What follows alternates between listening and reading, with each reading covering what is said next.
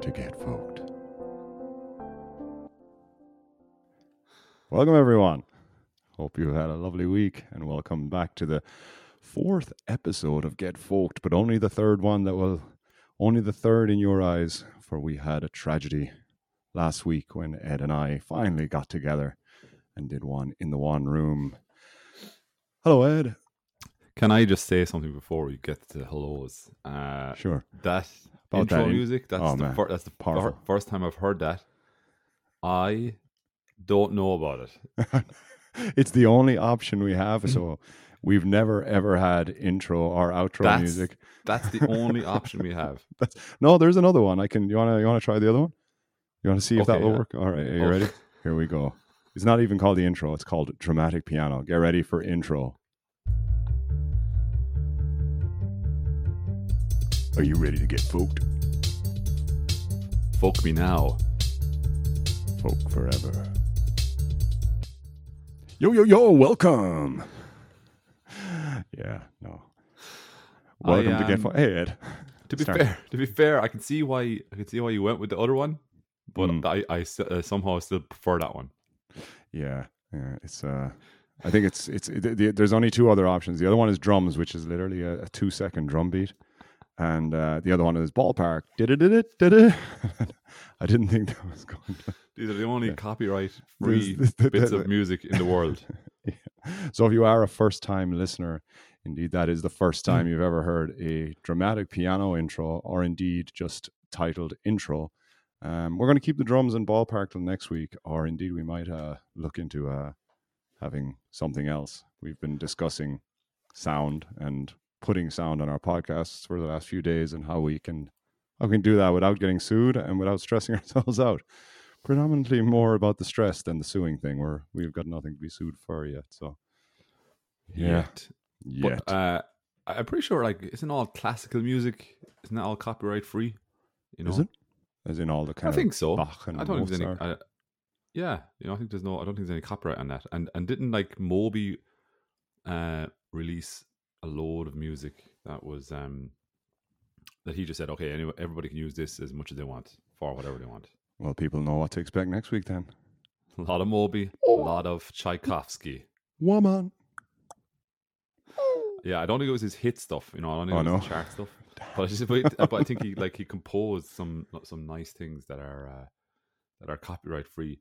Play the intro again. So just keep in mind, Moby, Tchaikovsky, all the buys, and now play this again. No, not that one, the other one. Sorry. Dramatic piano. What's dramatic about it? I don't know. It's not even slightly dramatic. It makes me feel like... Or maybe if we stick around, it'll start to turn into some sort of... turn very dark. Anyways, speaking of dramatic piano, I was in Poland last week, and I went to... I forgot. Yeah. I'll start with the classy stuff, and then I'll work my way back. So, I was in Poland last week, and awesome. And I should have looked up the exact pronunciation of this, but Szczecin. It's spelled S-Z-E-Z-I, but they say Szczecin or Szczecin. Apologies to any Polish people listening, but we went to the Philharmonie that was there with our two boys.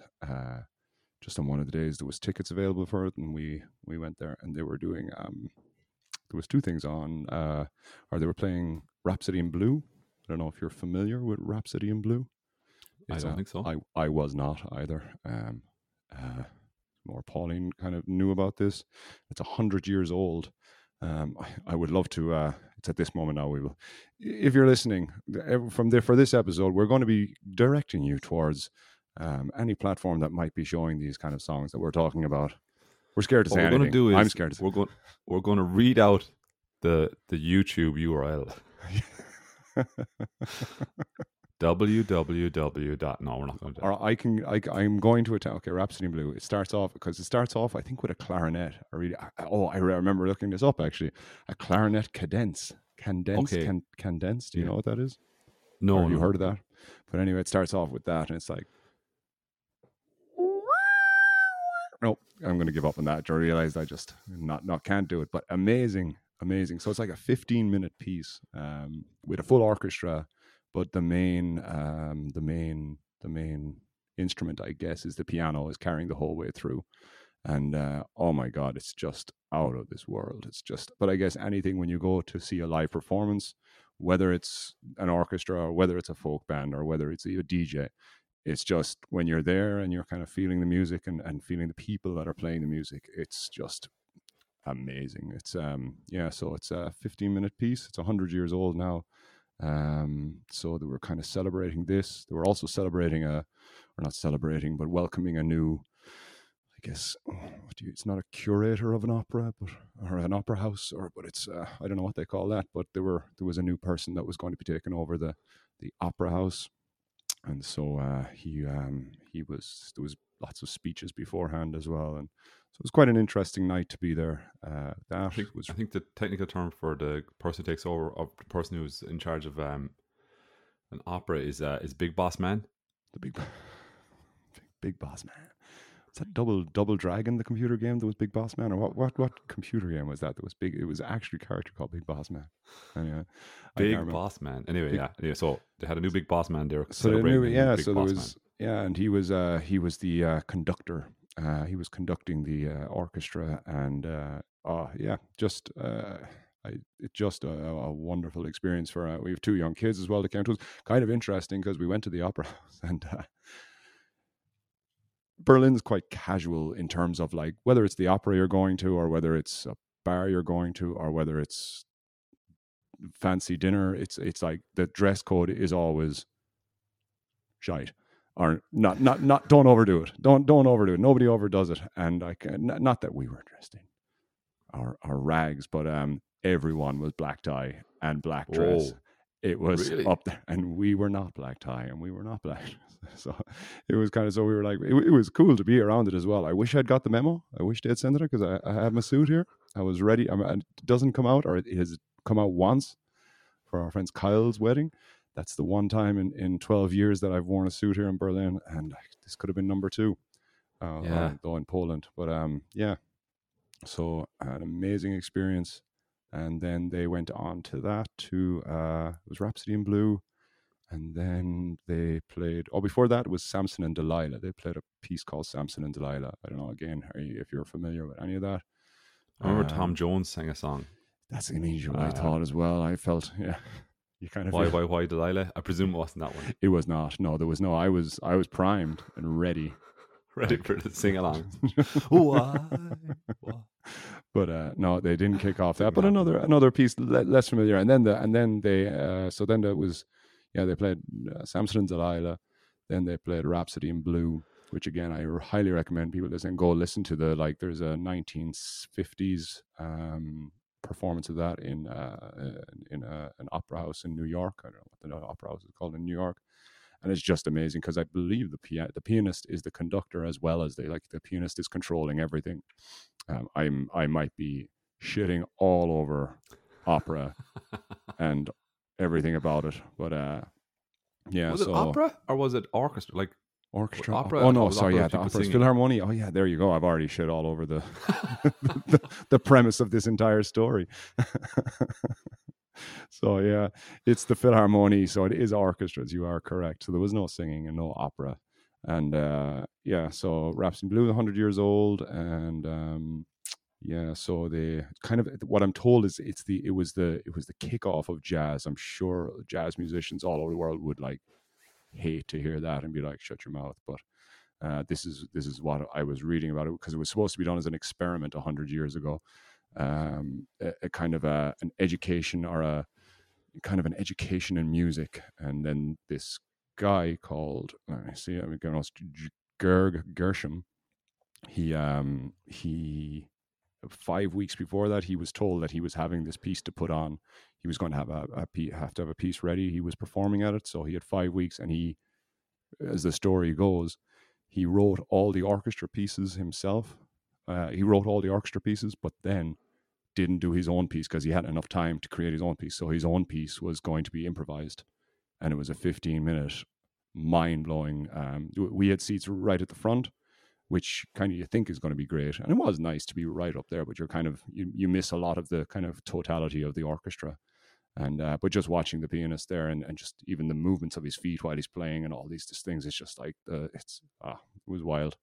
And then there was a break with free alcohol-free wine during the break, which was quite nice. Yeah, but it was still free wine. I'm sure we're kids, I guess. So yeah, okay. Well, there wasn't so many kids at it, like, but no, but you were your kids.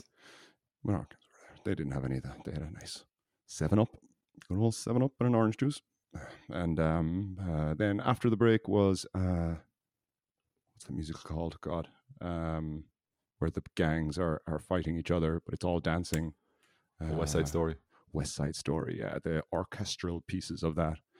They played like 3 of that. One of them was Mambo, and there was one moment in that where like it would be like bam da bam da bam, and then the composer would turn around to everyone in the crowd and point at them and go Mambo, and everyone had to say Mambo. And nice. So it was that was quite cool. That was good. And Pauline I bet all those people in their tuxedos felt really stupid at that point. That was a real casual dress moment. I put this hat backwards then, and I was the envy of all the. I was the bad boy. I was basically the West Side Story dude. Pow, cha cha. But yeah, it was kind of. It's funny because, like, I don't know. Here's a little parenting tip, but like Pauline was great because she had prepped the boys for West Side Story. She was playing a lot of the music for West Side Story, so they'd be familiar with the songs before we get there, so they don't get, because definitely during Rhapsody and Blue, Seamus was getting kind of antsy and just like wondering when they were going to play the specific song that he loves from West Side Story. And the specific song he loves is I want to be an American. We want to be an American. And he won't stop singing this song. He's like, for 2 weeks beforehand, you just break onto, I want to be an American. I want to be an American, or I want to be in America. I'm not sure which one it is again. But yeah, they didn't play that because it's not an orchestral piece. So they played Mambo. Interesting as well, the whole West Side Story thing and gang violence. Have you seen it? No, I haven't. I've only seen it kind of like parodied and people using it in their own cartoons, like Family Guy. Like everyone references it. Like yeah. No, really, we reference really. it, Andy, in real life. So turns we've out never seen it. I know. Excuse me, I have seen it. I have seen it. Yeah. Not for a while, but yeah, it's quite a really dark musical. Like it has a lot of fun in it, but there's moments of it in dark that are yeah, the whole thing is kind of sad for a finish. Not to ruin it on anyone's shit. We should I'll do a little bit at the beginning of this about spoiler alert. We're going to ruin West Side Story for him. I just thought with all that dancing and singing, I thought it was going to be kind of I don't know, kind of, yeah, it was supposed to fluffy. be it was tackling kind of the gang violence in Chicago, was it, or New York? So it was with like around that time, like there was a lot of gang violence. And yeah, so they not that they did it specifically, but it actually worked out that there was a lot of gang violence at the same time this was coming out as well. The original was supposed to be Polish and the Irish Americans, and kind of an anti-Semitic kind of theme to it as well. I guess the Irish were the anti-Semites in this scenario. I don't know, but and then but it ended up being the Puerto Ricans and the I guess there's just the Caucasian American whites that were there, but it's all yeah, it's a brilliant musical, and just the dancing in it is phenomenal, and music is really good as well, and score and yeah, there's one song that I want to folk up as well. I'll do it at some point, which I didn't Mambo? have time. It wasn't Mambo. It's called Officer Krupke. It's quite yeah. It's like if I can do it from here. I can just nice name. Yeah. What is the lyrics to it? It's like I can't find them now. But Officer Krupke. It's just like the hoodlums talking to the police officer about their why they should be left alone. It's not their fault. It's like, dear Officer Krupke, you got to understand. It's just our no, I'm going to ruin that now. I won't. But it would have been funny to hear the the equivalent, if it had been an Irish Polish one, it would have been funny to hear the equivalent Irish song explaining like why they're anti-Semitic, you know. Dear Officer Krutsky, where here I have it here now. Oh, Dear what? kindly Sergeant Krupski, you gotta understand, it's just our bringing and upkeep that gets us out of hand. Our mothers all are junkies, our fathers all are drunks. Golly Moses, naturally, we're punks. And then it goes on. But yeah, I feel like there's a good. I sang a folk version of it for Pauline, but she didn't recognize the song, which I always kind of see as a success. I was asking what you think of this song, and she hadn't recognized it as West Side Story. So yeah, stay tuned. Get ready for that. That was our Philharmonie experience in Poland. So that was the classy stuff.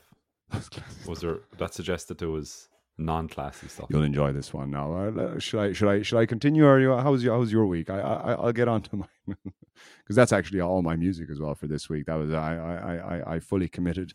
As you can see, I did a lot of research, nailed down a lot of facts, and but I hope I've opened people's worlds to the magic of Rhapsody in Blue, 100 years old, February 1924, and West Side Story and Samson and Delilah. Yeah, so.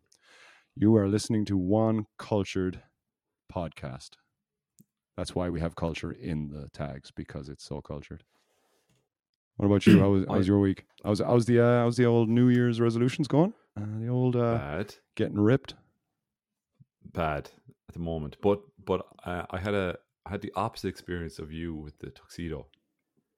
I arrived overdressed, ridiculously overdressed, 3-piece suit. Myself and Deirdre, and I had convinced Deirdre that this was the right thing to do. We were going to this thing, and I thought it was a different thing. I didn't read the fine print on the ticket, I guess. I don't know. What did you do? And it was a launch of a performance. Like, it was a U2 thing, okay, that we got free tickets for. My brother won the tickets, and then he wasn't able to go. So give me some context. Where are we? What's happening here? Where are we? That's important. That's a good point. This is what threw me. It was in Paris. Okay, you were in Paris. And I thought, we're going to Paris, and it's for a music event. So I pictured in my head what you actually ended up at, and I brought my 3-piece suit. Deirdre brought like a dress you'd wear to a wedding. I mean, it was this level of stuff. Okay, yeah. And it was the heat, the temperature was so hot in the city, right? And I was really stuck to this 3-piece suit. Okay, walking around the streets in Paris, and we stopped at this classy little cafe, and we had like a spritz and all this kind of crack, you know. I'm feeling quite classy until we arrived at the venue, and there was like a queue of people at the venue, all in like shorts and t-shirts. And I was like, nah, I don't think this is it. I don't think this is the thing. People aren't. I'm looking for people with suits. Where are they all? Why did you think a U2 event was going to be a what? Well, it was like how small was the small? It was presented as like an album, like not an album, but like a premiere. Oh, that was it. It was premiere. That was what it was called. They were calling it premiere of a documentary type thing. Okay. Okay. And so the word premiere and the location of Paris, and I joined. I had a 2 and 2, and I got 5, Andy. That's the only way I could put it. All right. And so I ended up wearing this fucking 3-piece suit, this thing, and I stayed in it. And then I went up. What did Deirdre just go commando and just nah? I'm out of this. I stayed in it. Would imply that Deirdre got out. Okay, fair enough. My decision to stay in my 3-piece suit was not a principled one. It was out of necessity. I had lack of options. Yeah, okay, and I have to be honest. In this scenario as well, I feel like Deirdre got the real short end of this. If she's in a dress for a wedding and you've got a suit, like you can make that more cash. I don't think there's any hiding. Exactly. So I could just have taken off the jacket and the waistcoat and the tie. I could have done all that, but I didn't, Andy, because in solidarity with how stupid we both looked, I was like, well, I can't abandon Deirdre to this stupid image. So I stayed in it, right? But like the worst moment was walking up to the guys at the front of the line, okay, in my 3-piece suit, everyone in t-shirts and shorts because it was so hot. So obviously you're going to wear t-shirts and shorts. And asking them, am I in the right place? Am I in the right place? It is like the start of a movie, though. It's kind of the guy instantly recognized my mistake, because if I'm asking that question dressed like that in a foreign country, he instantly understood this guy is a fucking idiot and thought that this was like a big event. And like, you know, and like when we were at the back of the queue, I mean, we were in our best at the back of a queue of people in t-shirts and shorts going into what essentially was a cinema. Coppers. All right, and then we went into the cinema, and like every few meters we were reminded about how stupid we were and how much we overhyped this. Like, I mean, there was that crappy popcorn. the only refreshments on availability of refreshments was like those crap bags of popcorn that you get, and like there was like open cups of water, you know. Just like that runners might get. Suddenly my non-alcoholic wine is seeming very, very affluent. I can't believe the audacity of 5 minutes ago where I shat all over your non-alcoholic wine. I apologize for that. But this was hilarious. And then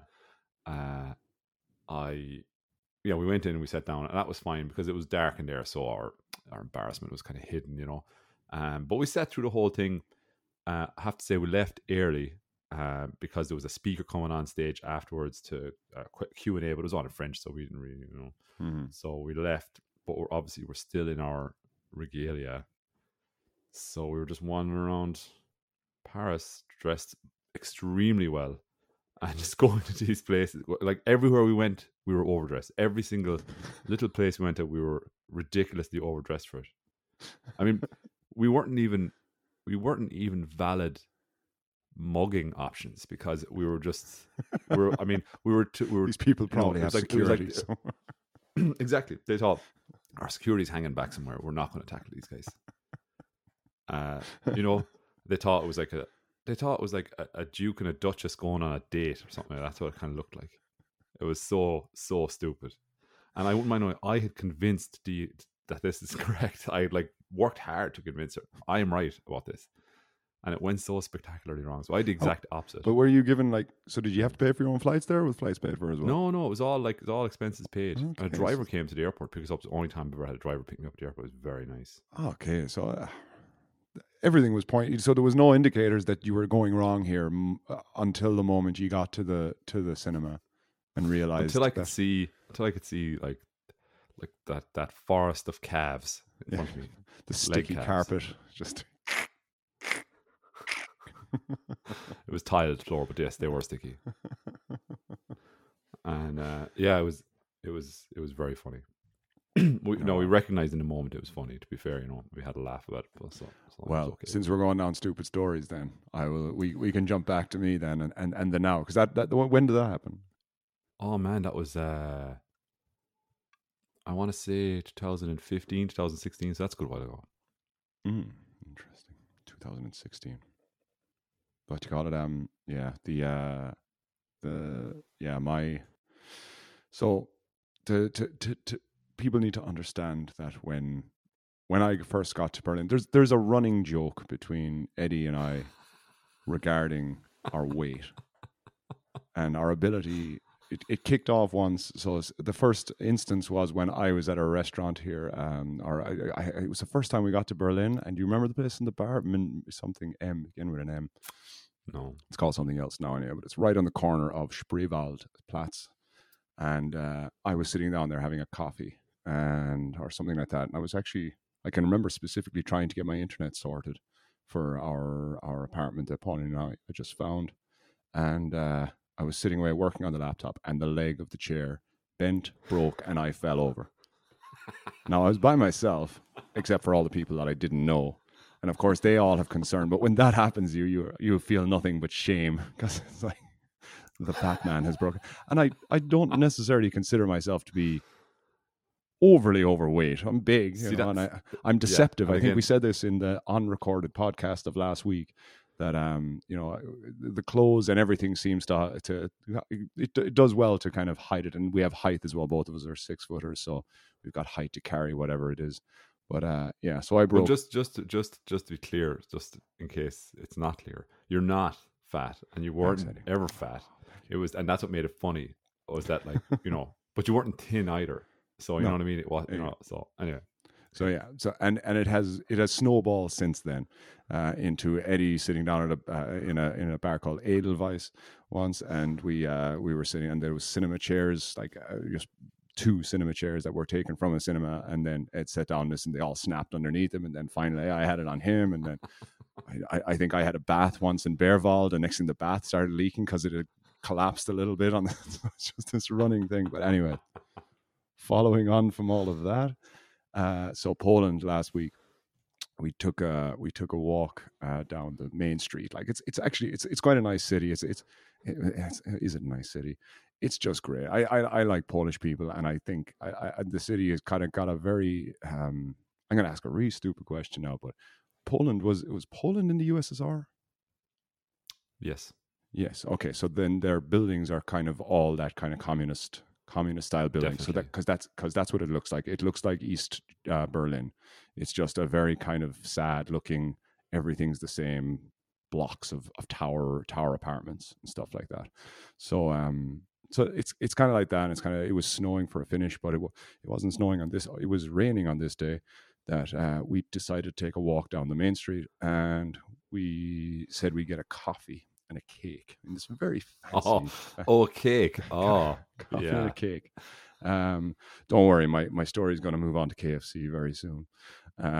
So we went in to get a coffee and cake, and just as we got into this very fancy place, we sat down at our chairs, and next thing Seamus said, I need to go to the toilet. So I was like, I looked around, there was no toilet anywhere here. What? So there was no toilet in this, because it was kind of like a place where they just sell fancy cakes and fancy coffee. But the cakes looked really nice, and we were eating out of the apartment in the apartment that we were renting. We weren't having dinner really until the last night, so we said we were kind of treating ourselves to once a day. We'd go out and have a coffee and a nice cake. So, anyways, I went outside to look for a place, and your man, one of the guys that works there, really nice guy, pointed me up towards a KFC up the road. So don't worry, there's no secret eating in this. I didn't decide to get a chicken burger while I was there. That's another story. Secret. It actually feeds into the first story. Yeah, all the secret eating. Yeah, go on. London. So went into KFC, and of course they have fucking high-end security toilets. You need to have a fucking code and a fucking eye retina scan to get down to the toilet. So stood there and got to the toilet, and Seamus was getting upset, but I didn't have the code, and I was just I turned around and was going to go look for somewhere else, and I saw someone going to the toilet, so I was like, boom, straight in. So nice. down these down these steep steps down to the toilet, and walking down the steps, fine, it was grand. Got down, Seamus went into his cubicle, I went into my cubicle, that was fine. And coming out there and washed hands, I walked up ahead of Seamus. So as I was just getting to the stop, so the toilets were in the basement, but as I got to the top of the stairs, next thing I heard bang, and turned around, Seamus had slipped. And he'd slipped on the stairs because everything was wet, and he was crying because he'd slipped, but he got his hands down, but he slapped his hands down on the ground. So anyway, I went back down to check on him, but as I was going back down, I slipped, and I slipped going down the stairs. But when I slipped, I grabbed onto the handrail to catch my fall. I grabbed the handrail ripped off the wall, a full length, 3 meter handrail, ripped off the wall from the weight of me. And then I landed on Seamus's head with my ass. And slammed his head onto the stairs while holding this 3 meter railing on my hand. Okay, see, and luckily no one was in the toilet. So Seamus core started bawling, crying, and I was holding a handrail. I was like, "Oh Jesus fucking Christ!" So I was very concerned for him, but also concerned that anyone would see me with the handrail. I don't know, worrying about. Part of me was just like, I should sue these people, but then again, I didn't actually buy anything. I'm going to write a strongly worded letter. So God, yeah. So I picked him up and brought him outside. Just left the handrail down on this stairs and just left it down there. I was like, yep, off we go. Brought Seamus upstairs. We got out and he cried for another while and he got better. It was fine. But I immediately thought of you. As soon as the handrail came off, my thought was not my poor child who I've landed my robust ass on top of his head. No, that my ass thought has done was, damage. my first thing is like, story for Eddie. I've not got another Fat Andrew story. Fucking KFC. Cowboys over there in Poland. So yeah, the faulty handrails. They're just not making them like they used to. Because we have a handrail here in our stairs in the apartment. I tested it out, Ed. It's all above board. It's all perfect. I honestly, that would be a brilliant court case if you decided to we did talk about it. It was like, Mr. Comerford, where did your buttocks finally end up? On the head of my child, Your Honor. On the head of, he broke my for fall. Dramatic effect. Saved my life. So yeah. So we were talking about, I wonder, is there going to be any footage of that, like security camera footage, just because it would be comical, because like they were narrow and like these were definitely not regulation size steps, and my boots just slipped and I went down on my ass and banged my elbow off the thing and ripped the handrail off the wall and landed on Seamus and he started bawling crying. And it was a real domino debacle. Yeah. So yeah, like and I walked out of KFC and back up and got my cake and didn't tell anyone. I wasn't there was no owning up to anything at all. I was just like, off we go, do. So if you're listening, if you had KFC owners of Chechen's Main Street KFC, I am sorry. Secure your toilets better is the moral of the story. Because your system isn't working. I broke in. Man, that's a good fat guy. That's a good fat guy story, I have to say. Yeah. And just to be clear again, you're not fat, but fat mishaps happen to you. They do. And look, a few to me, but to be honest, there's something about sitting on a chair. Sorry, actually, Seamus is okay. There's no lingering injuries or damage or psychological scars, definitely. Yeah, but physical scars? No, he was fine. I actually took the brunt of it because I landed back down on my elbow and slammed just above my elbow off the arm to keep my weight from falling on him fully, because I knew I was falling. But yeah, and the poor guy, he was just crying about sore hands initially. It was like, oh, my hands, and then smashing the head. You think that's sore? I tell you what. Oh God. See, Seamus, pain is relative. Pain is relative. What have we learned here? So yeah, but come here. I want to ask you. I asked you prior to this. It was okay. So you're back at work this week. I was. This is my first week back at work after Christmas. I had a really cool long Christmas break and then back at work, and yeah, it was enjoyable. But it goes so fast, man. I work a 12-hour shift, and it goes very, very fast. Like so, because we're kind of always busy. So what's it like at work? So you work with airplanes, and I imagine I do this week. I don't want to mention the company just in case I say anything that is not cool. No problem. But what's it like in a week like this? Because I think I had a conversation with you before about when something happened on an airplane, because this has been not a good week for airplanes. Is everyone extra focused? Not that you're not focused.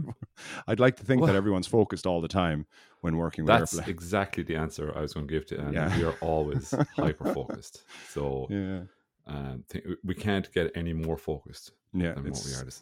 We're super focused all the time. But it must be a strange week in your part. Does anyone care? Everyone just gets on with their job. It's not like no, people definitely care. It's kind of weird because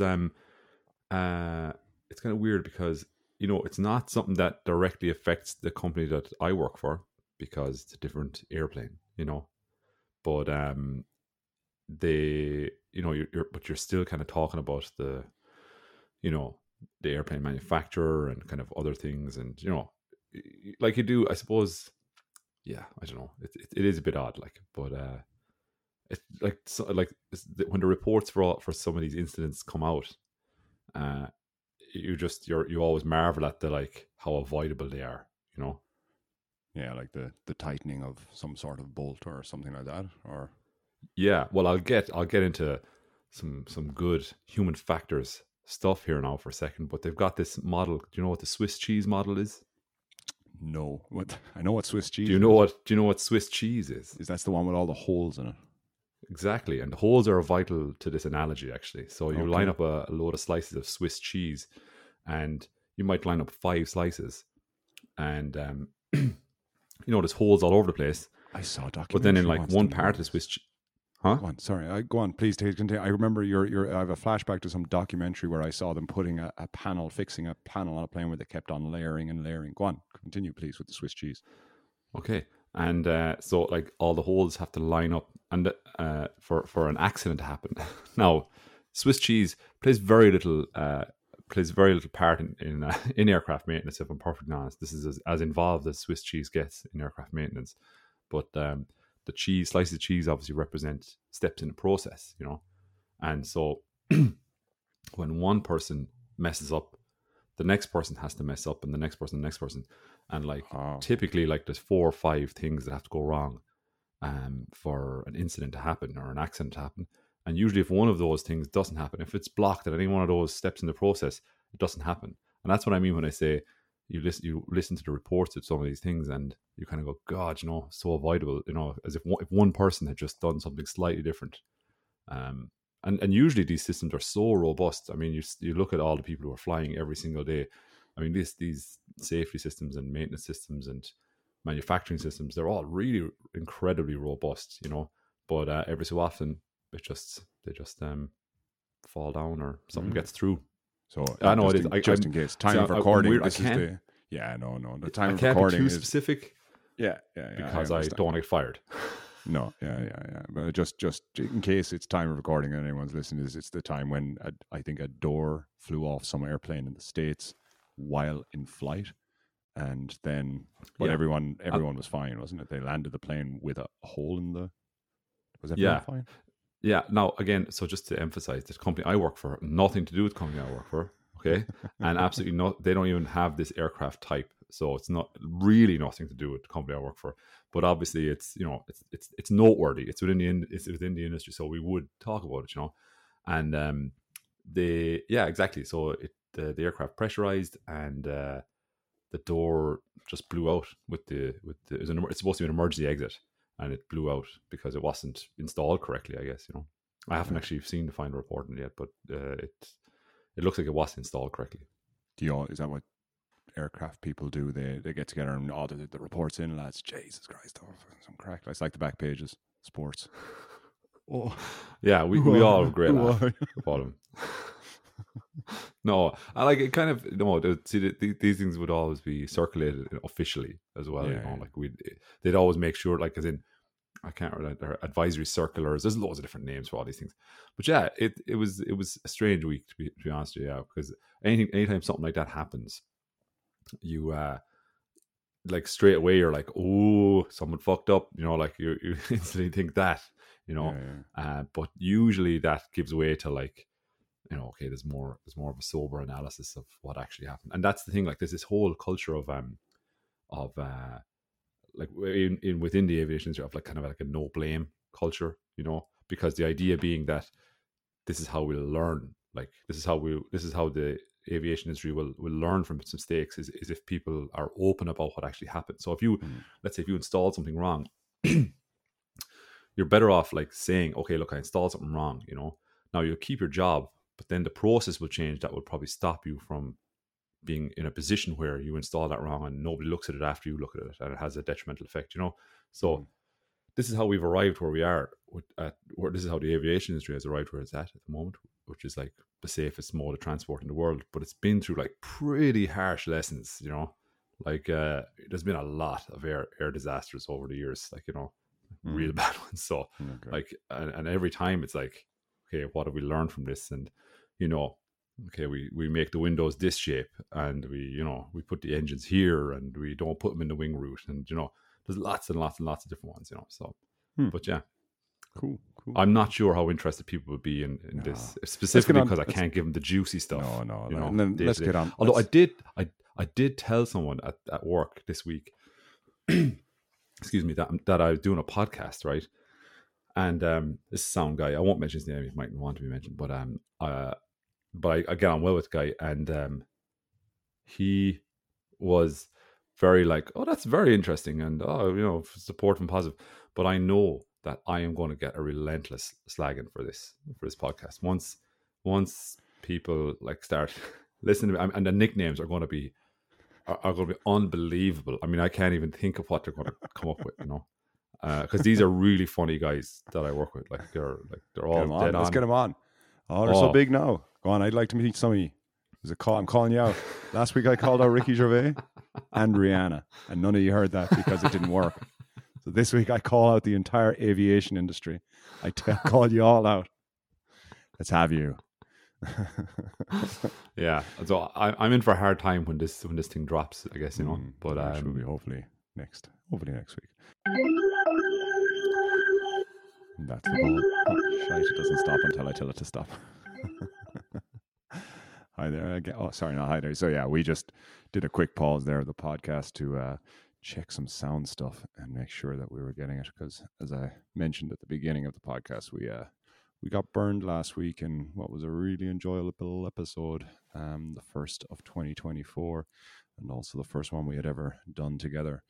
If you need any advice from the trenches of podcasting, then that's where we live, in the trenches of podcasting, front lines, which is quite a slap in the face to all actual soldiers who I'm trying to draw and correlation podcasters.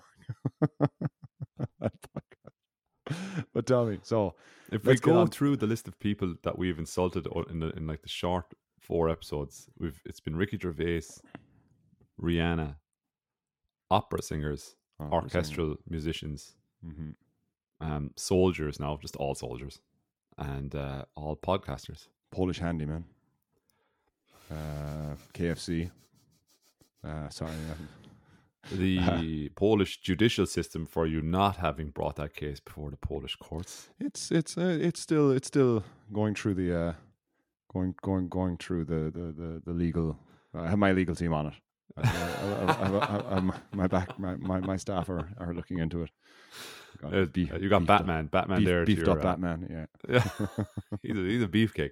Again, I know I mentioned you already, but you're really nailing the backgrounds. I mean, that's like you got Batman there now today. It was Golden Deer the last time.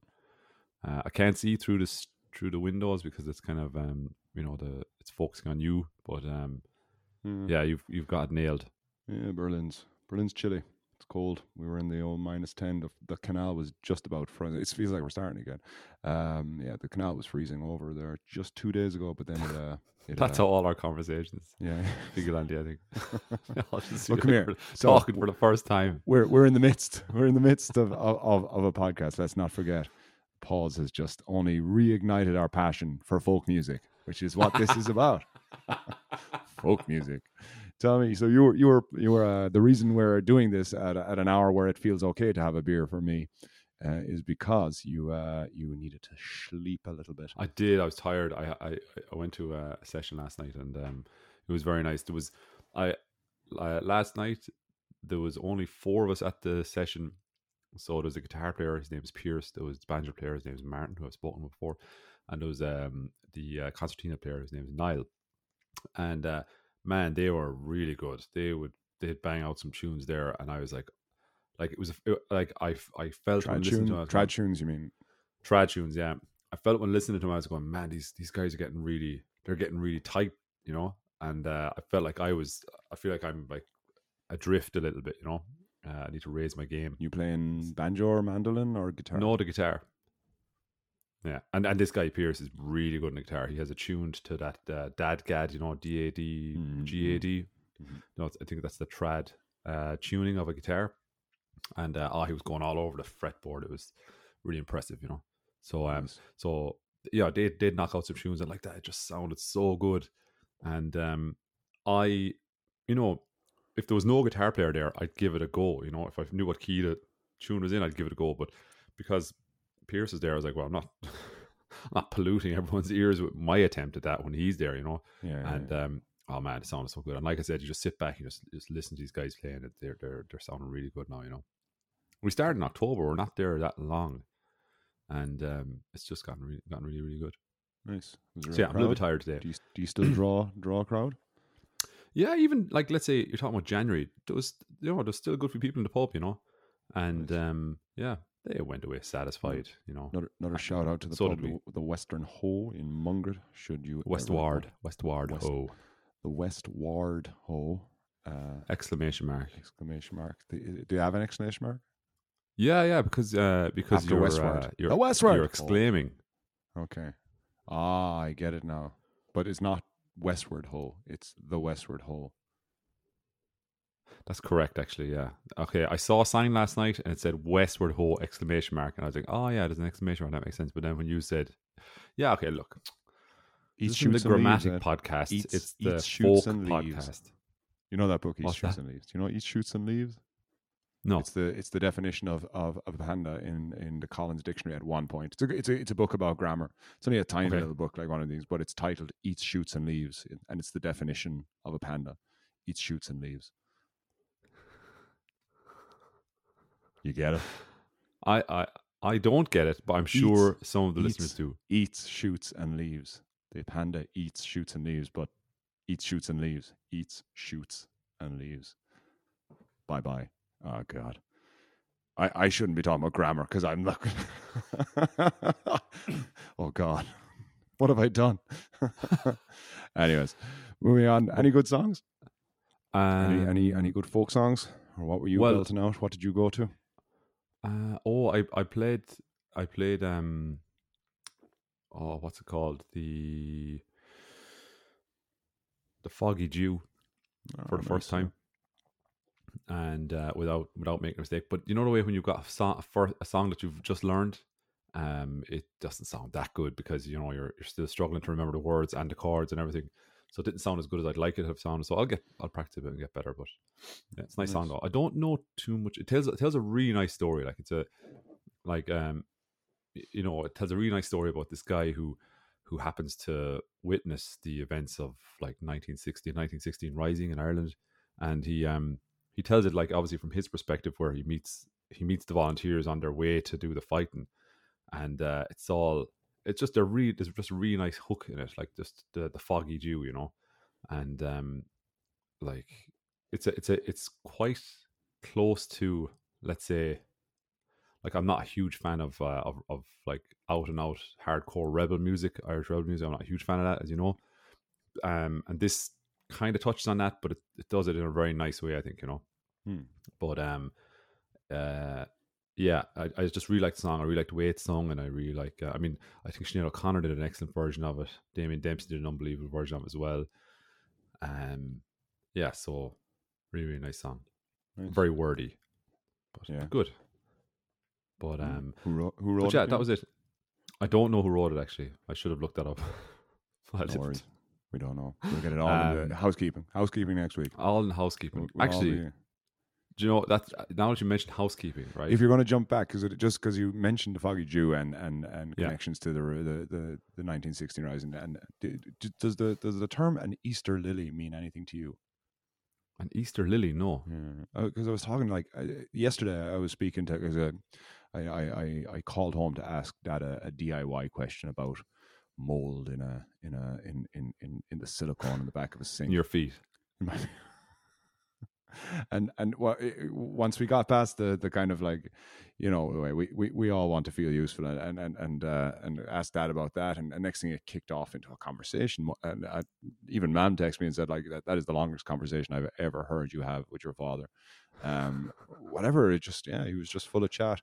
And I don't know how we got talking about it, but some fella, like he said, my father got so angry with me because some fella in Bersigane asked him to sell he gave him a whole pile of Easter lilies to sell. And I was like, what? Yeah, he gave me a whole pile of Easter lilies, but Dad didn't have any kind of references to why he was selling these things. And I had to look it up, and then it was like the Easter lily was a badge in the shape of like what's called a calla lily flower. And it was worn by Irish Republicans as a symbol of remembrance for the combatants who died in the 1916 Rising. And that's like, and if you ever see people wearing the lily, that's it was introduced in like in 1926. And it's so I was like, I think the Wolf Tones did a song called the Easter Lily or something like that. But it's kind of funny because then it turned out that when the IRA broke up into like the provisional IRA, the provisional IRA and the official IRA, the official Sinn Féin kept the Easter lily, but they had a self adhesive backing, like a sticky thing on the back where they would put it onto their jumpers. Yeah. But the provisional IRA, they reverted to having a paper with a pin. And that's where this term, I don't know if you've ever heard like the stickies and the pinheads. That's where these, like the stickies were, you were not, like it was really interesting. Just like, he started this and this kind of sent me down a kind of a whole rabbit hole of kind of where the Easter lily came from. And it's like, so they're kind of two names for different, not that I want to go anywhere down a conversation about rap music or the Troubles. But yeah, just found it kind of interesting, all this kind of stuff that goes on that you never really kind of know about. And the stickies and the pinheads, and the stickies were the provisional IRA, and they were the official IRA, because they still had the self-adhesive backing on this lily, and the pinheads were the ones that provisional because they had a paper and a pin. So yeah, the officials had the access to the good self-adhesive stickies. Well, they were more eco-friendly. They were. No, the stickies would be. I guess the one is as bad as the other. I guess neither of them were great. No. Neither could have done without of it, lads. Because exactly, now look at us now. 2 degrees warmer. Penguins dying all over the place. CO2 going through the roof. All in the name and they're cutting down lilies to bait the band. Yeah. Do you know? But no, yeah. That's very interesting, man. I didn't know that. What lilies? But yeah, that was a conversation that stemmed from lots of good one-liners from Dad as well. I wrote them down on my phone or something. She's like, no, I'd have to look him up on my phone now to see what he said. But yeah, he was talking about like that once there was in Burris again, there was a bomb thrown down the Garda station of the chimney once, and the fella that did it was shot or something like that. All this stuff I tried to look it up. I'd heard that. Did you hear that? I'd heard that as well. Yeah. I don't know any of the stories like that, but yeah, he was telling me all about these things. But he came out. Someone had cattle so big you'd sleep on their backs. Is one thing. Jez, he had cattle so big you'd sleep on their backs. I was like, what? Write it down, just like, and those, what was what they said about those two fellas? They were always working an hour fast and 20 minutes slow. And I was like, and because. And the best one he said was like about Eric around here, and like I don't know how we got talking about him. He said, "God, for a tall fella, he can I text it to Eric, for a tall fella, he's very nice." And I texted to Eric straight away, and he asked me like, "What's he got against tall people?" It's like I don't stop Dad when he's in that flow state. It's the same as kind of your father or our parents, and generally once they get into that flow state of just saying what they really was in their mind. It's like you don't want to break it up with reason. You don't want to break it up with some sort of explanation of what they're doing or saying. Yeah. So yeah, cattle so big it'd sleep on their backs. So yeah. Do you think those kind of things are kind of going, or are we just not exposed to them enough? As in, like people talking like that. Because I don't know, there used to be all sorts of sayings for bits and pieces like that. I just don't remember any of them. I guess there's no room for bullshit anymore because everyone will call you out in it now. I don't think anyone actually believes that some of these cows were so big and sleep on their backs. Although the internet is going to out that person, I think we could just all assume. But I just mean like that way of talking. Maybe you could sleep on their backs.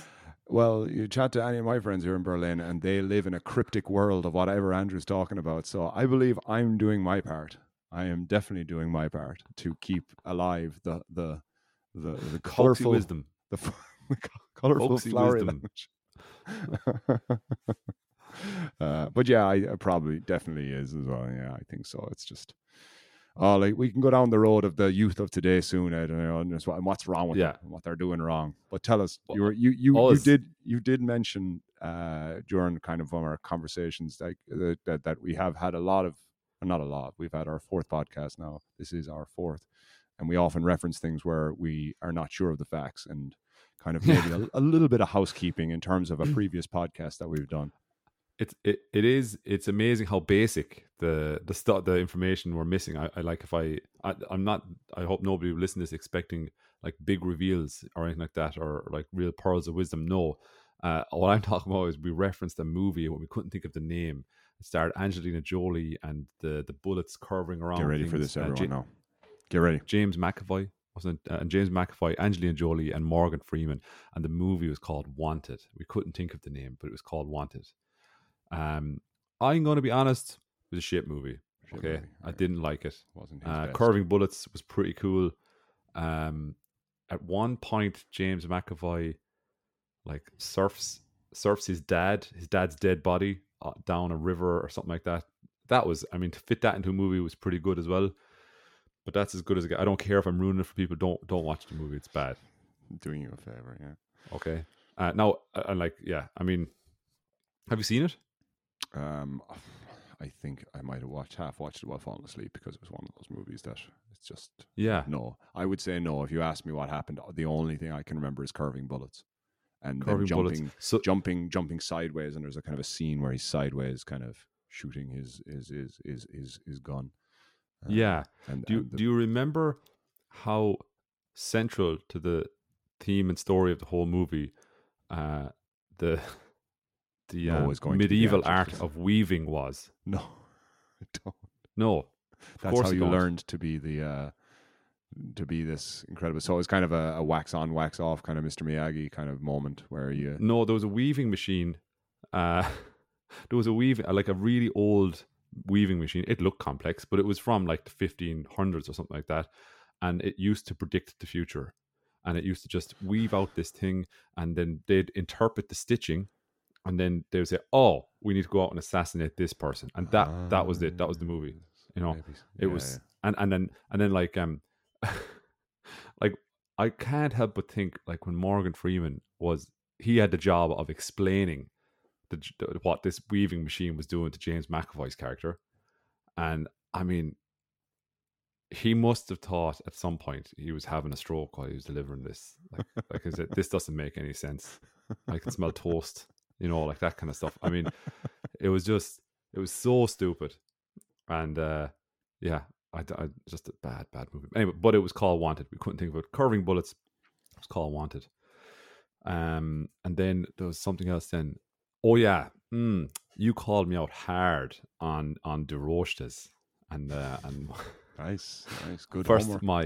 my lack of like aggressive. Well, it was confidence in just the name. Just the name in the first place was the because you obviously hadn't looked at the sign above your head when you were walking through in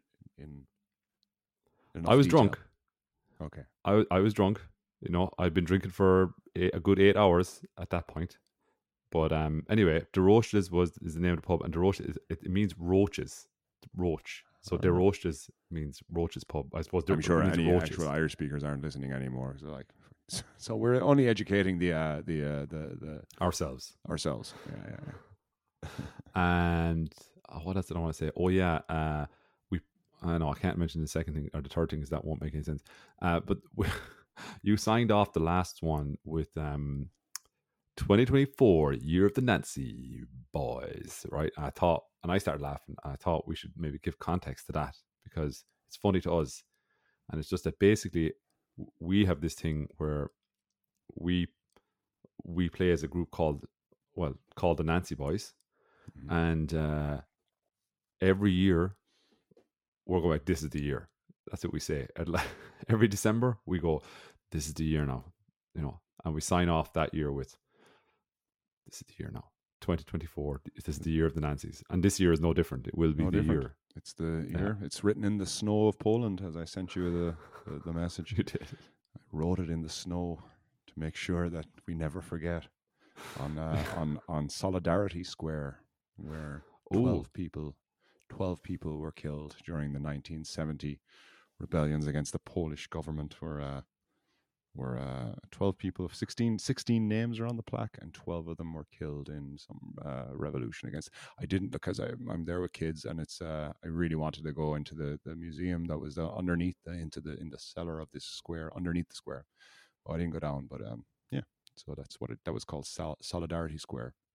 Oh, 1970s, you said. 1970, yeah. It happened. Wow. It was a revolution against the then Polish government, which I guess maybe was still under USSR rule. It was communist. Yeah. Who's communist? Actually, I sent you other clips there about who do I want to kind of talk about, because we've referenced this guy Ewan McCall a few times. I know I'm changing things up completely here now, but just to get back on the folk kind of side of things, I'm kind of conscious that maybe people don't know who he is, maybe they do know who he is. But to be fair, I didn't really know who he was. Like, you know, I just knew that he's written these songs, that some of these songs that we would have sang, and you know, would have been quite a big influence, albeit unknown for a while for me anyway, and for a lot of other people actually. So I started doing a bit of kind of reading about him and stuff. You know, very interesting dude. I mean, you should visit this guy's Wikipedia page. Like, I mean, apart, there's no point in going into all the basic stuff like time when he was born and. Please, oh well. Oh yeah. Well, I didn't. I said that because blood I type. couldn't remember. What blood type? Blood type. That's all I care about. No, like I suppose what I mean is he. Okay, well, actually, when he was born, probably is important. So he was born in like 1915, right? But he was one of 4 kids, and his like the other 3 all died, right? So he was an only child quite early on, and his parents were like, you know, were workers. So this kind of infused him with this kind of this identification with, let's say, the working class of that era, let's say, you know, and he was a communist, and he was a member of the Communist Party in the UK as well. He was based in Salford in I think it's close to Manchester, I believe. And that's where he wrote that song "Dirty Old Town," which we've referenced before, about that city, that town, and which is a really cool song. Huh? He grew up in Manchester. Is that what you said? Salford, I think. Salford, which is close to Manchester, I think. Salford is the name of that club that all those United players are. Salford FC. That is Salford. I think Beckham and Neville. Sorry, I'm going down your sports road there that you're so into. Go on anyway. Unsurprisingly, I didn't know that. Yeah. I think they're called that again. Go on, continue, please. Oh yeah. Anyway, look, this guy, he and like he was big into like theater and music were the 2 big things. But he used to do this stuff where he'd be involved in all these protests, all these union protests, you know. And his dad was like blacklisted from. He was like an ironmonger or something like that. He was blacklisted from all these foundries because he was a union worker or a union organizer in that time, you know, and so he couldn't get work, and that's why they had to leave Scotland and came down to Salford in the UK, and which is mad to think about now. That's you know what I mean. That's we take unions for granted now that they're kind of allowed and whatnot, but and so like that, he's got a real kind of strong identification with that side of things, you know, socialism, communism, union workers, that sort of stuff, which you can kind of see. You know, when you know, we think of like Luke Kelly and the Dubliners and all that. It's kind of a similar kind of vein, you know, in their tone, or a similar tone as well. But what I found mad was okay, he didn't write this song, but I think he collected songs as well. And this one, Scarborough Fair, which I sent you on, and now I like his version of it. It's quite nice. I only listened to it for the first time today with Scarborough Fair. It's very nice when he sings it. And he put it in a book. He didn't actually even release it as a single early on. And he put it in a book, and then this other guy read this book, and he showed it to these guys, Simon and Garfunkel, who everybody knows, and they released a version of it. It became really popular, and then Ewan McCall released his version of it. Okay, so but I really like Ewan McCall's version, but Simon Garfunkel's version is really. Have you ever listened to it? Mm-hmm. It's like really, it's man. Are you going to Scarborough? I only know it because the Mighty Boosh have an episode where they sing it. They're on like they end up in some fishing port. I don't know.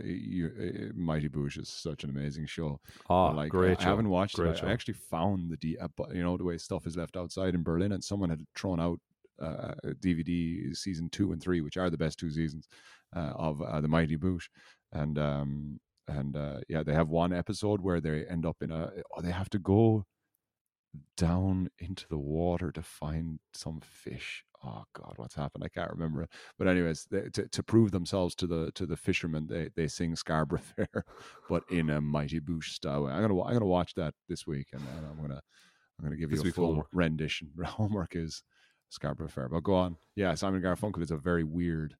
Oh man, it's it's like they've found their way into your room, okay, and they're like just, and it's dark, the lights are off, and you've just got these two guys who's going really close to your ear, and like, have you seen it? It's horrible. I really do not. I It's won't very say horrible uncomfortable. now. Jeez, are we picking fights No, now? I Again? would. It's fight I time. don't now. like it.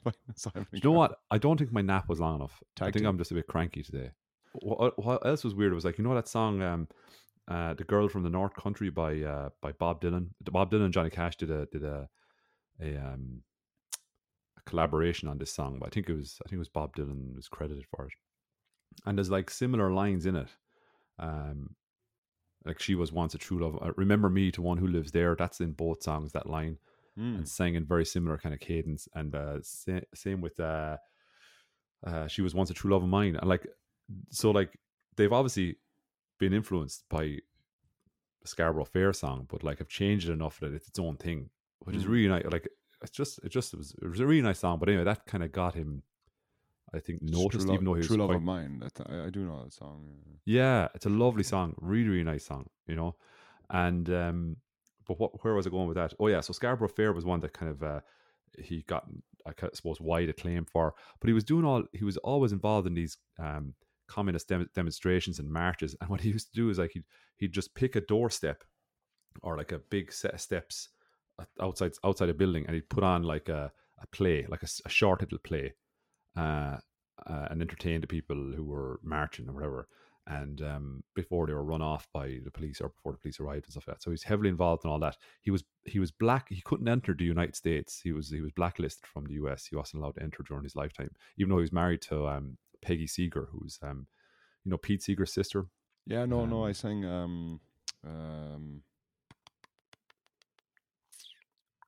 I'm going to think of the song in a few minutes, but we sang a song recently that she had written. But yeah, go on while I look this up. Yeah, and so she's obviously very gifted. She's still alive, and she could go to the US, and she was like touring and stuff like that, and he'd have to stay away. He was under surveillance by MI6 as well, like, and just because of his communist leanings and things like that, and he MI6 or MI5, I can't remember which. And so like a real colorful character, I guess, you know, but and a real weird life. But he wrote this other song called the Ballad of Stalin, right, where he basically sings about how great Stalin is, right? I think he wrote it in like 1951, and when I came across this, I was like, oh man, I'm conflicted, you know, because I really like, you know, when you listen to like like Dirty Old Town or the Shoals of Herring, or, you know, songs like that, you know, he's kind of brought to the fore. And then you listen to him singing about like the glorious leader Stalin, you know.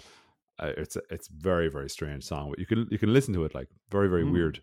But he was asked about it in the 1980s before. I think he was asked about 1985, and he was like, do you still think that you should have released that song, you know, knowing what we all know now about Stalin?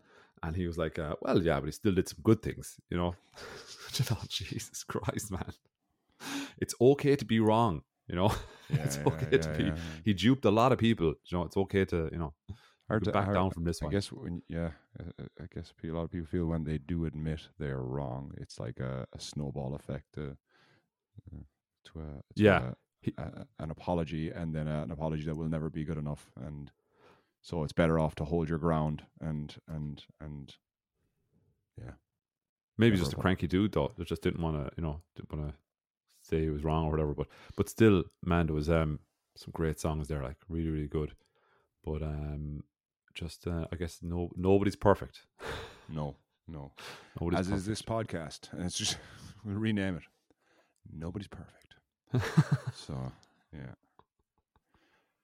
But yeah, that was my kind of homework for this week. I think I wanted to pick him and just do a bit more reading into him. I was glad I did, because, like I said, his personal life, even though, like, I think that's another thing. It's like somebody's personal life and then their music. You know, you can like their music maybe, but not like their personal life maybe. Or, you know, I wouldn't necessarily agree with a lot of his points of view, but like his music is really cool. You know, so that's it.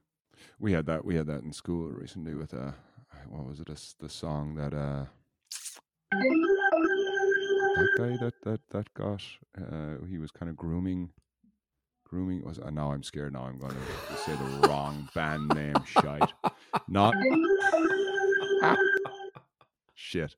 Reverse. I don't know. There was some song recently. I'll just get the document for next week ready. The housekeeping document for next week. I'll type it up here now. I can't remember what. I cannot remember what song it was, but just say any band, man. It doesn't matter. They're all doing it. We were supposed to be like the music teachers had chosen some like they choose a lot of kind of alternative songs and like not especially for our kind of what you'd call a Christmas concert. We call it the winter concert, and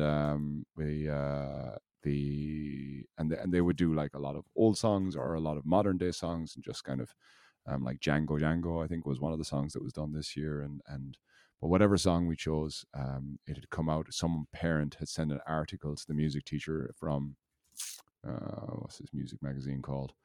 A music magazine, and basically it was talking about this guy who had he'd just been a report had come out about him grooming some 16-year-old when he was kind of a couple of years ago, and he was a star as well, and kind of the back and forth messages. And when you read the article, it was like, I don't know, there was something about it that was kind of, he hadn't really been convicted of anything, but I guess my call as a kind of the principal of the primary school was kind of, right, is this going to overtake and overshadow everything on the kids, and all the work that they do is just going to be kind of, it's going to become a split room, like, you know, and parents will kind of push and I had some parents who were like, don't change the song, like you have to separate the artist from the music, which I agree to a certain extent, depending on what's actually happened. But to me it was too fresh, and we're a primary school, and it's not a political ground where we can like stand up and fight against, you know, cancel culture and things like that. I just don't want the hassle for the kids. I don't want them to have to. It just would overtake, and it would become about the parents in the end. The kids would actually, because with all of these things, whether it's a row in the playground or a row between, you know, over some sort of, you know, something that's happened, kids forget and parents keep shit going. So it was better to just kind of veer off and just go, okay, we've got a different song, which the music teachers did an awesome job, as they always do. So you cancelled it. I cancelled. You cancelled the child groomer. As I said, primary schools not the place to put these battles up. Like, you know, it's like, and that's exactly what I said. I'm not here, you know, in the email to parents, I'm not here for or against whatever this man has or has been accused of doing. I just don't want it to become the narrative for what is supposed to be a winter concert song, you know. So what do you have music wise coming up? And when's it? You're in 2 weeks now, so you were yesterday, so you have another 2 weeks to wait until your next monthly sessions.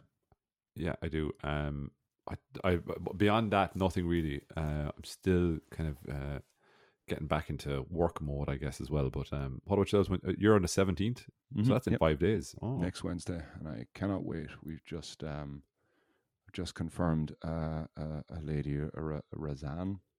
And once we've done it, we'll share. I'm hoping to kind of maybe get some sort of kind of collective place where we can put kind of these podcasts and also kind of links to artists that are performing in with us as well. So Razan is I believe she is from, I think it's either Lebanon or Syria. I'm not sure, but she's going to come and do 2 or 3 Arabic folk songs in the middle of our set. So I'm really looking forward to that. She's just a cool person, and she's agreed to come on the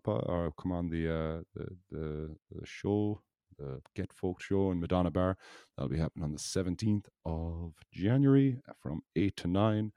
And then we have a couple of trad players coming on after that, hopefully. Depending on, that's always a bit of a lottery as to who will turn up. And yeah, so I'm really excited for that. We have a very nice set list, and we're getting ready as we speak. And so, where did you meet Razan? Razan actually only joined the school that I have left, and although I'm still kind of, I'm not in the school anymore. I'm still kind of working there, but more in an advisory kind of a handover mode with the new principal. And Razan was hired in the school just about 5-6 weeks before I left, and yeah, just got chatting to her and got to know that she's into music, and then she has some stuff up on SoundCloud, and then I just asked her to come on, and she's going to do that. So it's going to be special. I think it's going to be a really nice night. So nice, very cool. Looking forward to that, and yeah, we'll hopefully have a story or two from that, and maybe we can, we'll chat about it next week. It all sounds very exotic, I must say. It is. It's worked well now because we've had, say, the first. So this will be our fourth Get Folk session. The first one was just ourselves and kicking off. The second one we had a German group called Saluka, or as I refer to them as the Germans because I didn't know their name at that time, which didn't. Yeah, it was an ill-timed name. Not an ill-timed name, but it's just a weird name to give anyone. We have the Germans, and then we last in a bar in Germany. Last month we had Il Pizzicati, Italian folk band, and this week or next week we'll have a Syrian Lebanese group. So yeah, it's been pretty international folk. Which was Alex actually just texted me and was kind of saying, wasn't this originally not that he's Alex is very very anti everything, he's against all these international. He's so Irish, loves his Irish roots. No, he was just saying that we the original plan was to kind of have getting Irish folk music and promote that, but it's just kind of evolving into this kind of international folk with ourselves being kind of the Irish anchor. And there's anchors again. And yeah, so we're just going to keep kind of going with the flow and see what it is. It evolves by itself, as does this podcast. We're in a state of evolution. Evolution, yes. Yeah. So yeah, might wrap it up for that. Yeah, let's do it. Been really nice. Let me know how it goes, man. I wish you guys the best in that one. That'll be good. Yeah. That'll be a good gig. Yeah. Yeah, this one will probably come out in time, and we're probably going to start pushing these podcasts out to friends and family, and we'll it'll be and all of you other people out there, and start promoting it a little bit, and hopefully we'll see you at some of the Get Folk sessions, and we have big plans for this summer, big plans for the next couple of months. So stay tuned, and hopefully we'll see you on one of our Get Folk nights. If not, just keep enjoying. I hope you're enjoying just listening to the ramblings of ourselves and the ever useful tidbits of advice and guidance that our 40 odd years, or collectively 80 years of life, have brought us and continue to bring us. Yeah, and just that pose you're striking right now, I'm enjoying that. It's my Get Folked. I can see how you ripped a handlebar off or a handrail off a wall. Just my fat arm just set on it. Just went. All right, better fix the posture. All right, okay. Listen, have a lovely evening, everyone. Okay, yeah. Happy weekend. Enjoy. Here's some dramatic piano to finish things out. Get dramatic.